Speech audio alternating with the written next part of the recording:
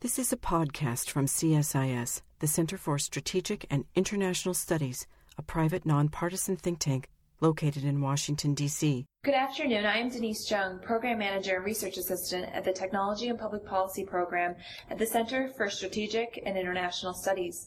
You are listening to the CSIS Cybersecurity podcast series, which features candid interviews with leaders and experts in the field of cybersecurity.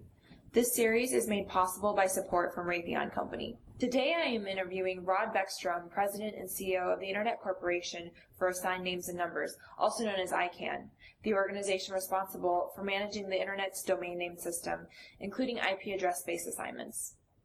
Rod, thank you so much for joining us today. In the last 6 months, ICANN has taken steps to make the Internet more open, available, and global. How do you increase the diversity of the Internet without compromising its integrity? Well, you have to focus on the points of quality control for integrity and let the rest happen. So in our case, the most important single point of quality control is the updates to the Internet root zone, which sounds fairly trivial in a way, and yet it is absolutely zero tolerance for error. And one has to understand as well that from time to time people might want to interject in that process because they may not be happy with assignments that have been made on what we call root zone delegation. So those changes happen typically once a day, on average, or about 350 times a year. The Internet root zone file changes. So that's a really tight process around that. On the other hand, you look at our policy process. We got 40 different tracks of policy initiatives underway right now across the constituencies. As a CEO, I don't worry very much about those because those are bottom-up led, and staff supports them. So there's a lot of diversity there. And in terms of the policies and how the Internet rolls out into new countries, new languages, whatever those set of issues might be. So I think the way you have integrity and yet you allow diversity is you focus on the fewest points where you have to, where there has to be very tight levels of consistency and quality control. With regard to internationalizing domain names, some experts are concerned that it will create cyber ghettos. Is this concern legitimate? No. I actually think it's silly. There are some cybersecurity concerns you might have of what we call strings, or the domain names, looking in one language like characters in another. That's a cybersecurity concern. This cyber ghetto thing, I don't get it. Because here's what people are suggesting, is that maybe the poor will get stuck with some, domain that just fits their language. Well, the Internet's free. You get to set up your content and your homepage, your webpage, wherever you want. And the costs are so low across the system. So, no, what you will see is diversity in the beauty of languages and culture. And we saw this with .cat for Catalan, or .cat, was the first linguistic top-level domain, or cultural top-level domain. And something very surprising happened, which is that it became a cultural connecting point for the people of Catalan and who spoke Catalan, which is similar to Spanish but different.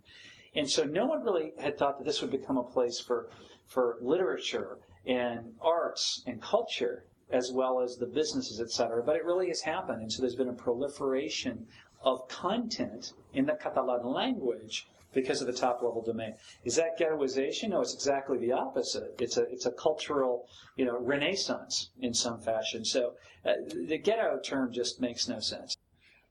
You mentioned the transition from IPv4 to IPv6 in your speech at CSIS today. Are we moving quickly enough to IPv6, and should we be moving faster? Well, the world will move to it as it has to and needs to. There's a reverse network effect or inverse network effect kicking in here. There's no rewards to being the first mover. To being the first mover, in some cases, you're putting up more money, you're upgrading all your infrastructure, and if other people aren't all using it, then you're not benefiting from all the capabilities that could be there, but you're front-end loading your investment. So there's an incentive in some fashion for people to drag their feet and wait. So that's part of what we're seeing.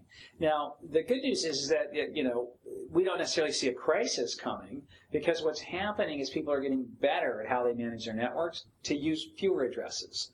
Or they're freeing up addresses. Some of the big network service providers are upgrading all the internal networks with IPv6 and freeing up thousands or in some case, millions of network addresses and then giving those to their customers. So scarcity in IPv4 addresses is leading to a set of behaviors to use it more efficiently. The only concern that I would have about this scarcity process is that it's overloading something that's called the BGP routing tables. And what those are the address blocks are allocated in certain blocks and groups. The Internet routing system in IPv6 goes through Border Gateway Protocol, which it links the huge intranets. There's tables in there which say where all the address blocks are in the world. It's up to 300,000 entries. It's growing fairly quickly now, and that's beginning to accelerate as smaller address blocks get broken off and moved between parties, physically getting moved to different places. So there's a slight technical issue according to some of the engineers, and I'm not an expert, so I'm trying to understand, describe this in layperson's language. There's some concerns that the routing tables are getting too large, and that could introduce some issues in the Internet. That's about the only hardcore concern I have with the transition to IPv6. As you know, the Asian countries have been quicker to adopt IPv6. Are there first mover advantages? Well, they've been quicker to announce adoption. Okay. The actual network tests don't always confirm that those that have announced have really gone that far. And yet, the parties that have gone forward we're very happy of are most of the registries around the world. Most of them have upgraded to IPv6. And a dominant majority, and we've encouraged that, and that's gone very well. And in fact, it's a standard for us. So when we talk about the new GTLDs, you have to commit, is the current proposal, you have to commit to IPv6 and DNSSEC, or you're not a candidate for those new top-level domains. Because we have contracts on those, and we can specify the technical criteria. My next two questions have to do with cybersecurity more broadly. As you know, there is an ongoing debate on how to define the roles, responsibilities, and authorities of various U.S. government agencies in securing our nation's digital infrastructure, in particular DHS, DoD, and the intelligence community. What do you want from the United States government for security, and what are important next steps? Well, I think that we'd like to see all governments supporting DNSSEC strongly, including the U.S. government is a partner with us in part of the specific DNSSEC implementation of the actual what's called signing of the root zone. But all the U.S. networks, which are extensive networks, we'd like to see them rapidly adopt DNSSEC. In addition, the U.S. government, as a huge customer of the big ISPs and others, could begin demanding over time that their providers move to DNSSEC as a contractual provision.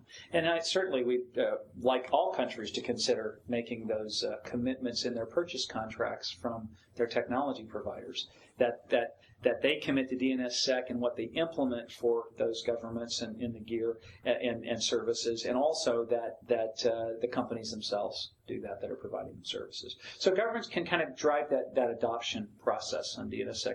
That's one thing on security. The other is we have this neutral role. So when the Configure botnet attacked the network, and a voluntary consortium came together called the Configure Working Group to attack and abate that problem, we joined that immediately. And then we were asked very quickly by the group, they said, well, hey, this is an international problem. I mean, this is spreading all over. And if we don't contain it out internationally, that's just as bad as having it on our network, because all the requests could come in and DDoS attacks or whatever might occur. So we were asked to go out and get other countries involved. And ICANN, within a span of a month or two, was able to bring 100 countries to the table and get them engaged in the Configure abatement, which helped to tamp down and put somewhat of a lid on that problem. That was an example of what we can do in our neutral position, because that affected the domain name system, and it wasn't about anybody's national priority versus another. You were formerly the head of the Department of Homeland Security's National Cybersecurity Center, and deeply involved in defining the roles and responsibilities of DHS with regard to cybersecurity and securing the federal networks. That's an ongoing debate. In your opinion, what roles and responsibilities should DHS have?